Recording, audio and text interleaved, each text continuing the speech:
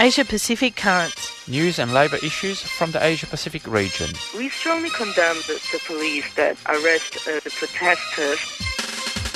Saturday mornings at 9 o'clock. On Community Radio 3CR. Workers of the world should unite to fight this greedy capitalists. Brought to you by Australia Asia Worker Links.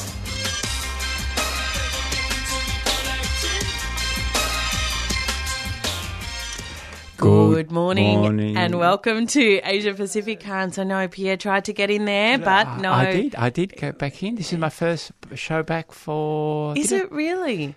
Well, I still intend to speak over the top of you, Pierre, right. so don't lull yourself into a false sense of security. No, don't worry. I don't. That was lost many years ago. But anyway, it's good to be Welcome back. Welcome back, Pierre. That's right. That was very good. And thanks to Annie for another interesting... Annie and the crew now. Annie and the crew. Yes. There's a whole crew. Yes, we'll call them that for Salty Breakfast. And those music songs, or those songs that you heard, was 2024 by All Socks, which was interesting, and a bit of an excerpt from Kef Comedy Rivers of Tears, but I misjudged the time, so I had to cut it down. But anyway, that's what happens. But of course, Asia Pacific Currents is brought to you every week by Australia Asia Worker Links. And if you want to find us or get in touch with us, we're on the web, allthews.aawl.org.au.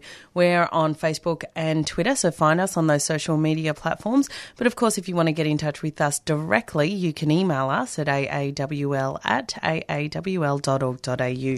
That's right, and I'm happy to announce that we have been back on podcasting again after unfortunate break due to unforeseen circumstances. Wasn't that right, Giselle? Were the unforeseen circumstances you going on holidays?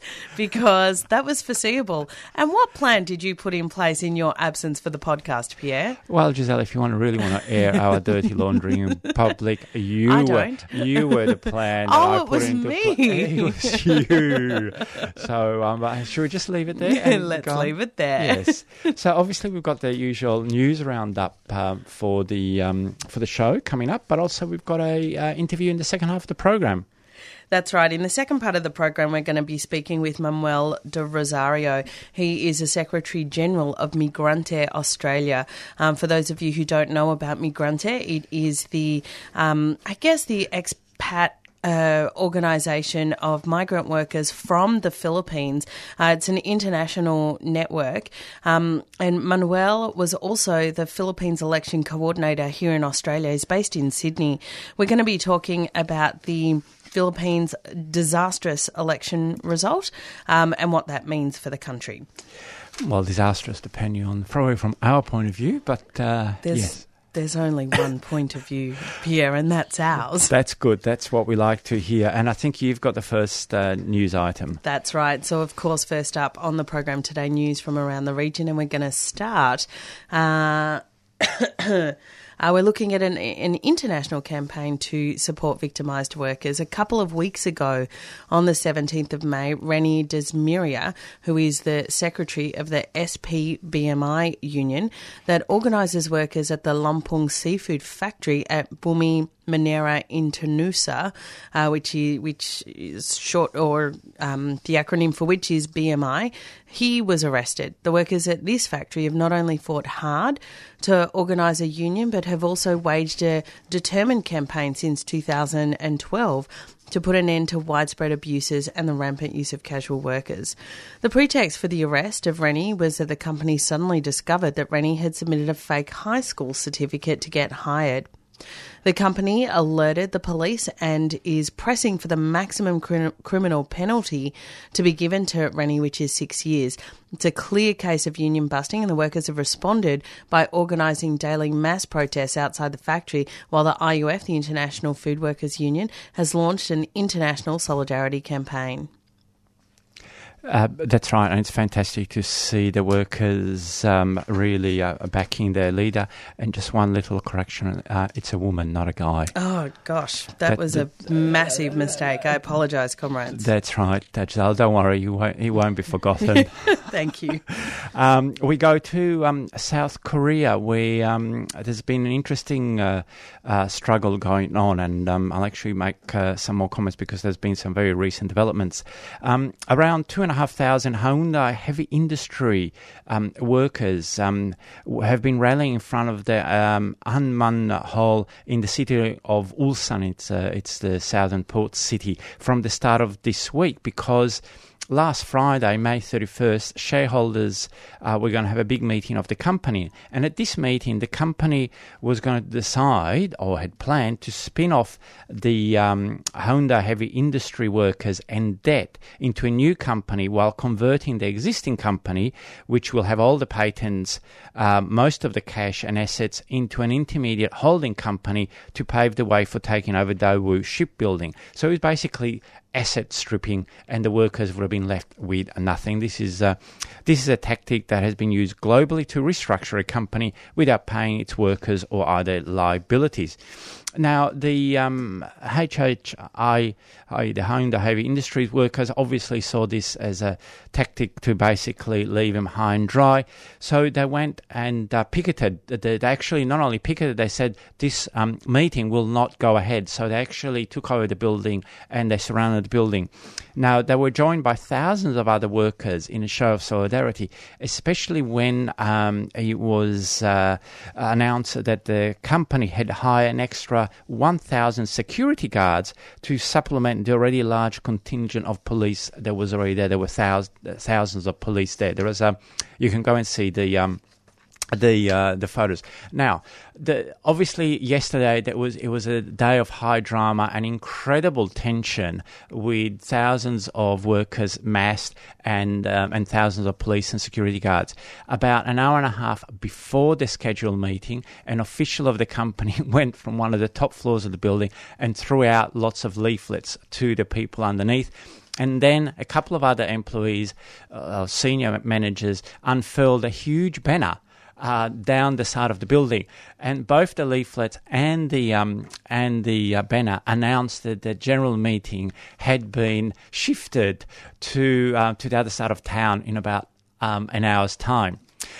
Now, of course, you'd think, like, what is all that about? It's because they had to give legal and public notice that the meeting was going to be shifted. So it seemed no one actually knows whether that meeting actually happened or not. It seems that the meeting was over in 2 minutes.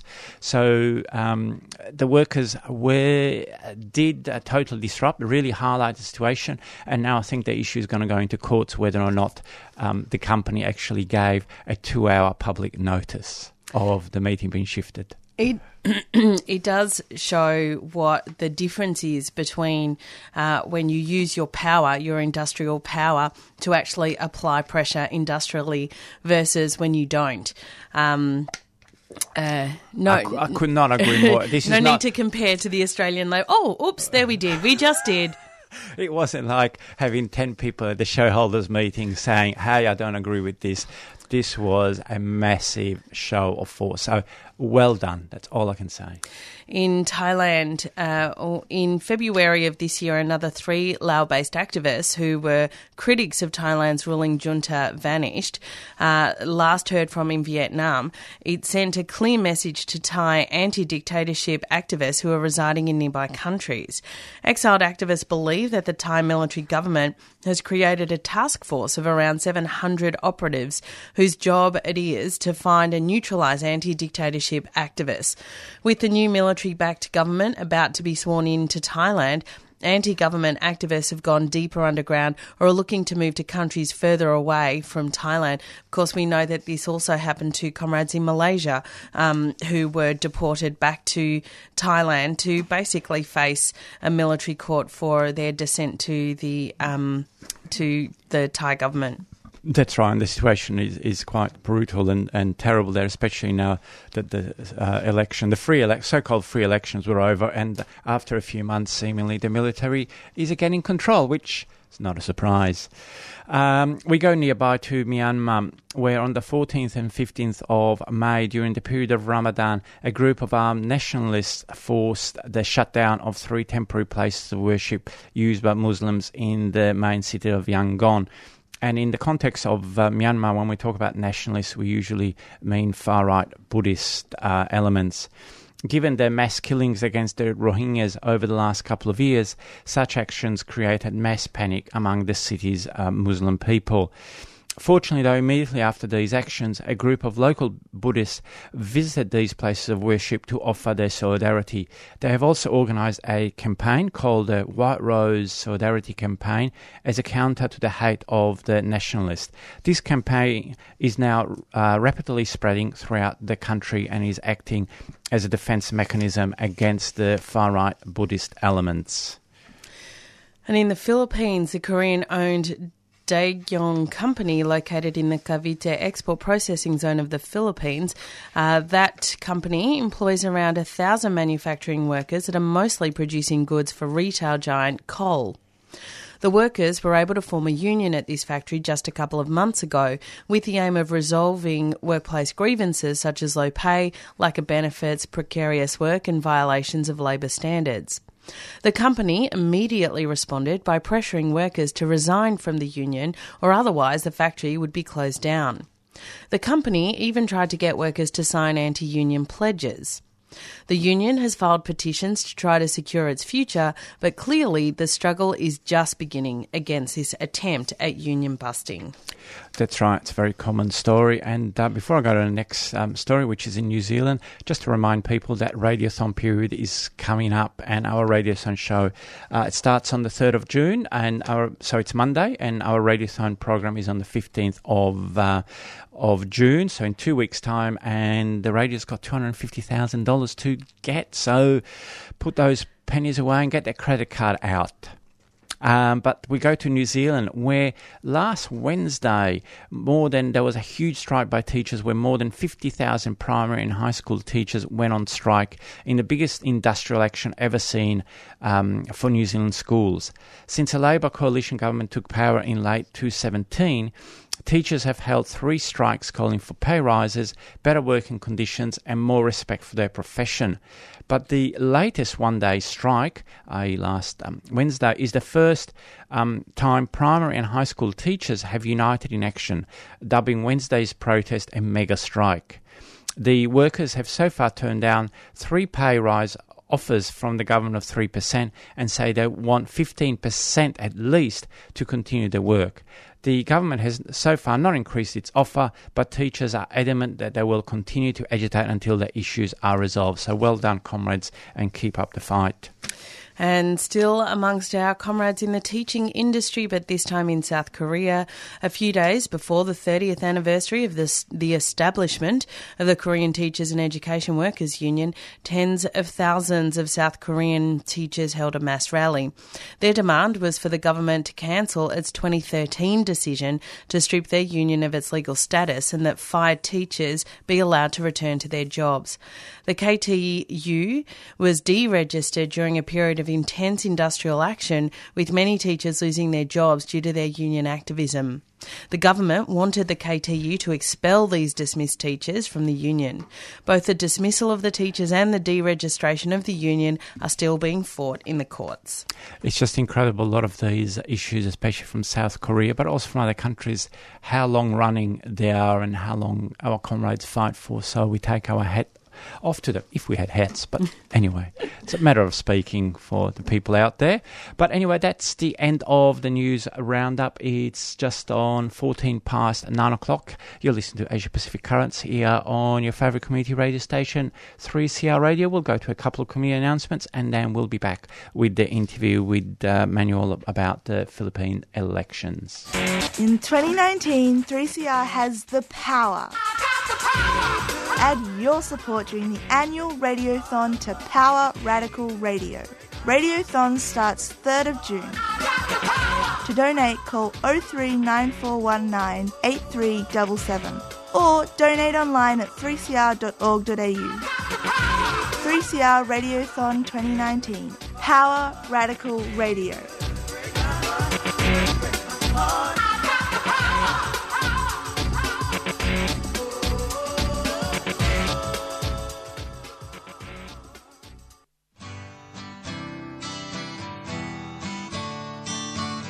3CR, always bringing you the latest union news. They're coming after us at the moment. They want to get rid of penalty rates, the big push from businesses. They want to get rid of all the things that you and I have fought for. So there's tens of thousands of jobs gone contracted out to sham contracting arrangements. On 8:55 AM and on the web, 3cr.org.au.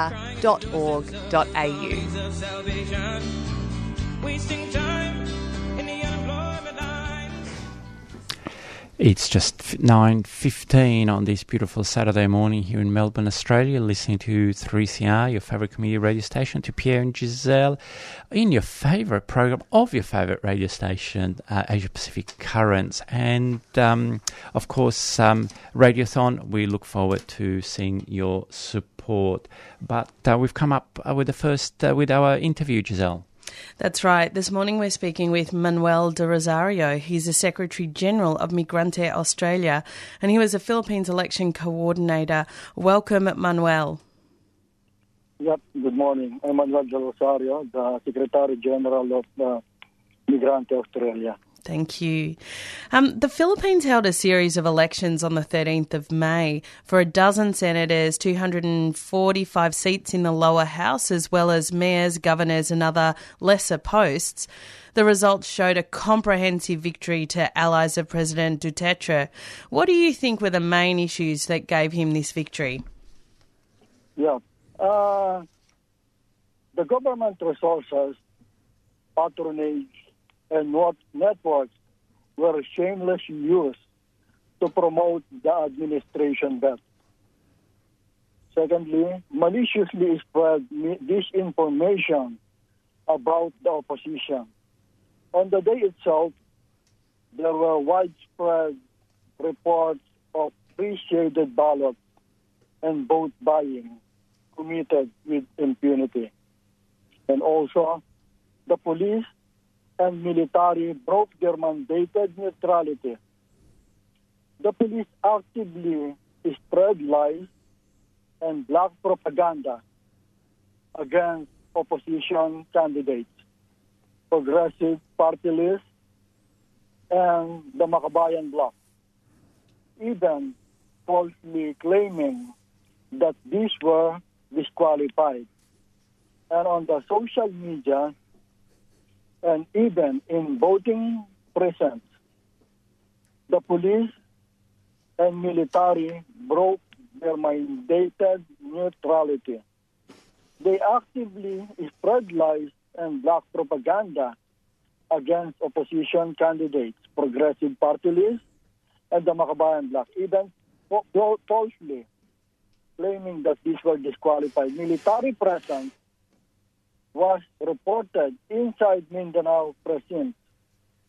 It is very difficult to independently ascertain that no anomalies were committed in Mindanao while under martial law. And that's why we can say that still they have what we call the 3 Gs, the guns, gold, and drones. Thank you for that, Manuel. You really described some of the difficulties that obviously the left had in these elections. And can you describe some of the ways that the left tried to counter this disinformation? Obviously, it was very difficult. Okay, you mean the left? Yep.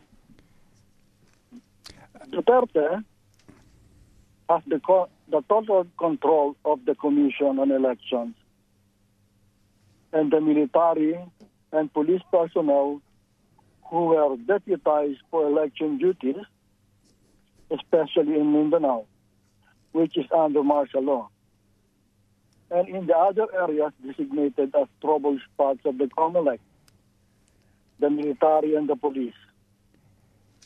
The whole of Mindanao and the so-called trouble spots are already under martial law. The public school teachers and people from various walks of life are being red tagged for the purpose of mass intimidation and extrajudicial killings. Opposition candidates are at a huge disadvantage. Yes, those are the... So President Duterte's 3 years in power has seen massive human rights violations, the so-called war on drugs. You've talked a little bit about those violations. Do you think there will be an intensification of this crackdown? Yeah, the crackdown will still continue. Duterte has more than two-thirds majority in the Senate and is in the position to dictate the realization of his fascist dictatorship through charter change to bogus federalism and declare martial law nationwide at his whim. There will be increased violations of human rights and extrajudicial killings and the so-called drug addicts to cover up the involvement of his allies in massive selling of illegal drugs. And in talking about what's going to happen, President Duterte has said he wants to introduce capital punishment amid many other initiatives, and that also he wants to increase his powers. Do you think he'll do that? Yes, he will surely do that. He has ruled the country through terror, openly in Mindanao and in the countryside, and through threats, killings, and intimidation elsewhere. His illusory win will embolden him to continue to do so and more.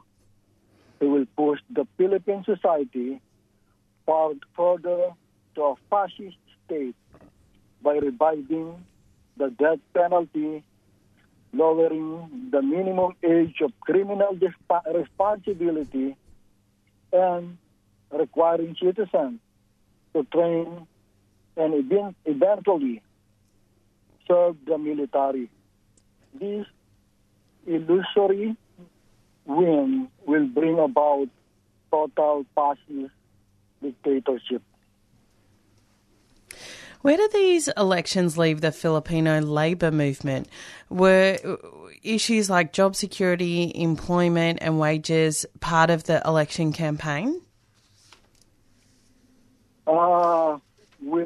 With the win, Duterte will capitalize his illusory victory to push more of his brutal and virulent policies.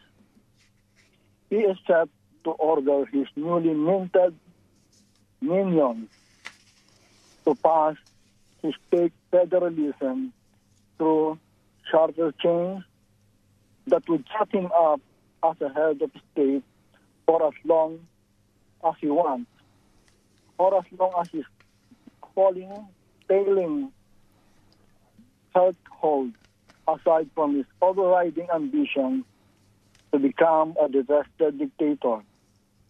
This charter change will open up the economy and the country will to foreign investors, a euphemism for selling out the country's water, land, and labor resources to the highest bidder. Therefore, will put the job security, employment, and wages at the hands of the foreign investors whose interest is to gain more profit and are known to exploit workers. You've really created or given quite a negative picture of what will happen, and that Duterte will probably intensify repression against his critics. what do you think can international solidarity movement do to support labour and human rights activists in the Philippines? So what can we do to support activists in the Philippines? Yep, thanks for that. The National Democratic Forces, with its leader, the Bayan Alliance, or what you call the Filipino People's Patriotic Alliance, see the rigged Philippine election as one of the major conditions as favorable to expand and strengthen the broad anti-fascist and anti-tyranny united front. Building the broadest united front is the key to defeating the U.S. Duterte regime. It must arouse and mobilize the Filipino people in their millions and manifest their political will in demonstrations and other forms of mass action. In Australia, the solidarity movement with the Philippine struggle continues to deepen.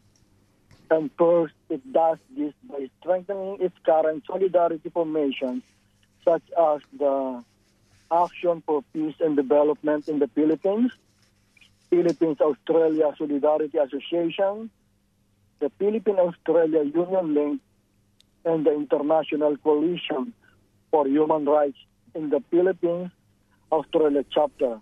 And to support the labor movement in the Philippines, you can just please call Peter Murphy. Peter Murphy, 0418-312-301. And Peter Murphy is the Secretary of the Philippine-Australia Union Link.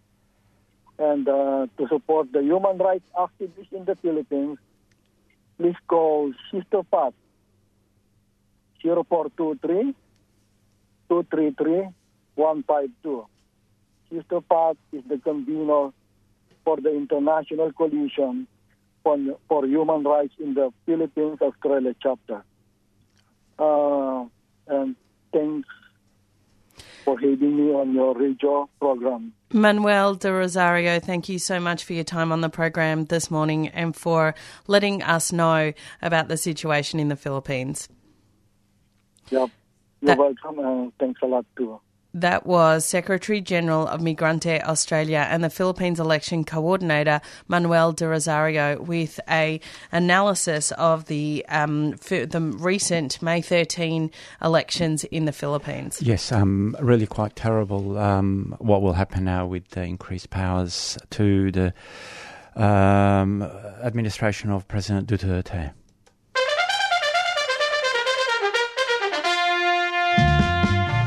The 3CR Radiothon is fast approaching. And this year, we're asking you to power Radical Radio. That's right. It's with your support that we're able to be independent, community-controlled and focused on people rather than profits. Your support during Radiothon powers the station to give voice to hundreds of people and issues for another year. And remember, any amount you can afford makes a big difference, and all donations over $2 are tax deductible. 3CR Radiothon 2019, June the 3rd to the 16th. Power Radical Radio.